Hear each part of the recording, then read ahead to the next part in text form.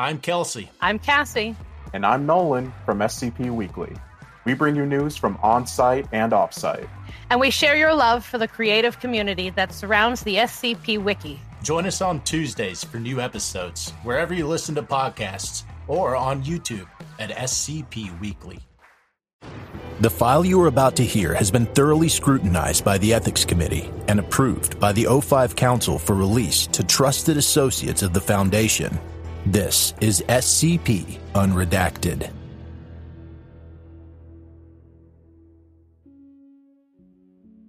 Item number SCP-6581. Object Class Safe. Special Containment Procedures. To prevent civilian discovery, SCP-6581 has been restricted from diving access as a claimed military shipwreck. Flooding of the anomaly's lower levels is prevented via installed airlock over the entrance. In the event of intrusion by sea life or spontaneous activity by -1, it should be sealed until further notice. No explorations into the remaining sealed chamber are authorized at this time. Description: SCP-6581 is a series of ruined stone structures, approximately 0.06 square kilometers in area, located on the sea floor at 6.94 degrees north, 109.17 east.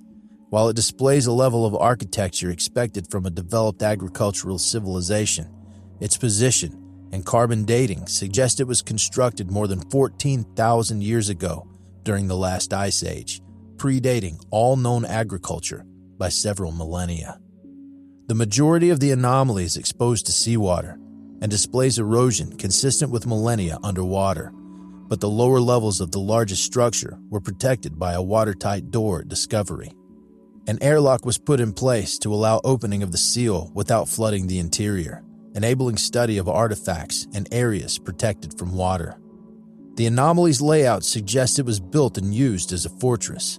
This is compounded by the presence of several bronze weapons, thaumaturgic wards throughout the main structure to reinforce walls and prevent other use of thaumaturgy, and the presence of -1 within the lower levels.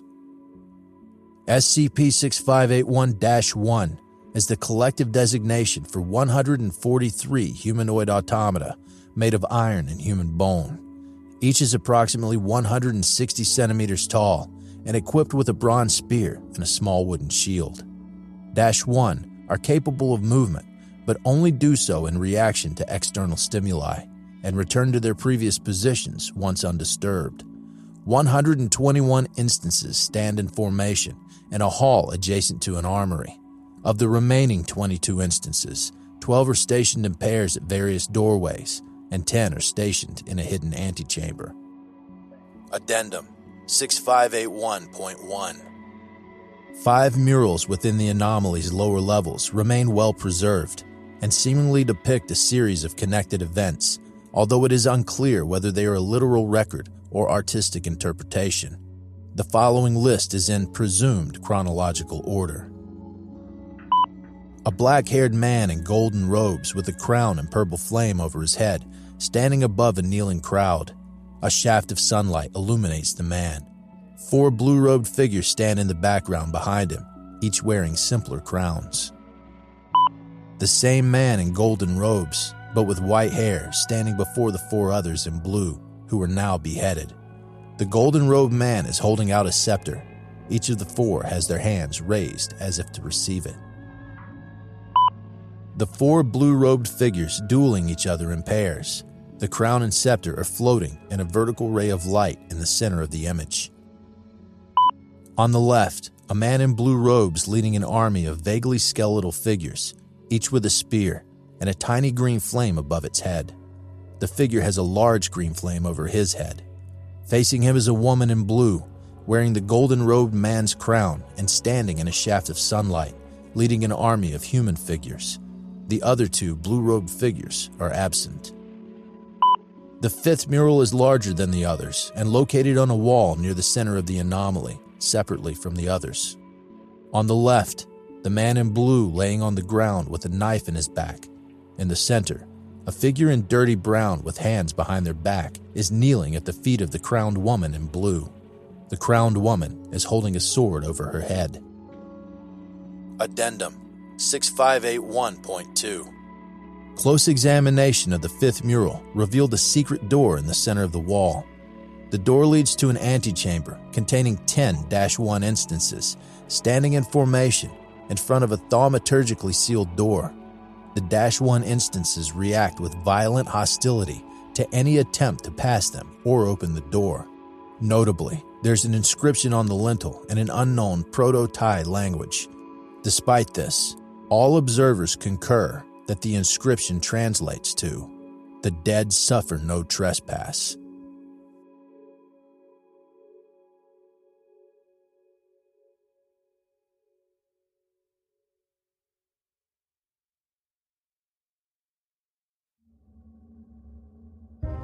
Thank you for listening to this podcast. If you like what you hear, follow the link in the description to patreon.com/scpunredacted and help support me by becoming a patron for as little as $3 a month.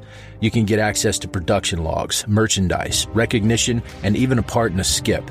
Regardless of tier, all patrons get early access to every single episode. I don't have the talent it takes to write a skip. All I do is read. Original authors make this podcast possible, so credit to the original author. Their links in the description. Show them some love as well. Consider becoming a member of the SCP Wiki. Upvote their work and maybe write a skip of your own. Maybe I'll read it here someday. You never know if you never try. The content of this podcast and content relating to the SCP Foundation, including the SCP Foundation logo, is licensed under Creative Commons Sharealike 3.0, and all concepts originate from scpwiki.com and its authors. This recording, being derived from this content, is hereby also released under Creative Commons Sharealike 3.0.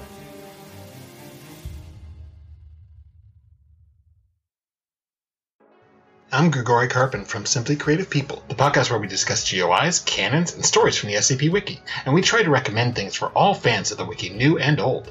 Look for us on Spotify, Google Podcasts, Stitcher, and Apple Podcasts. Visit the show page at anchor.fm/simply-creative-people, or follow us on Twitter at SIMCREAT.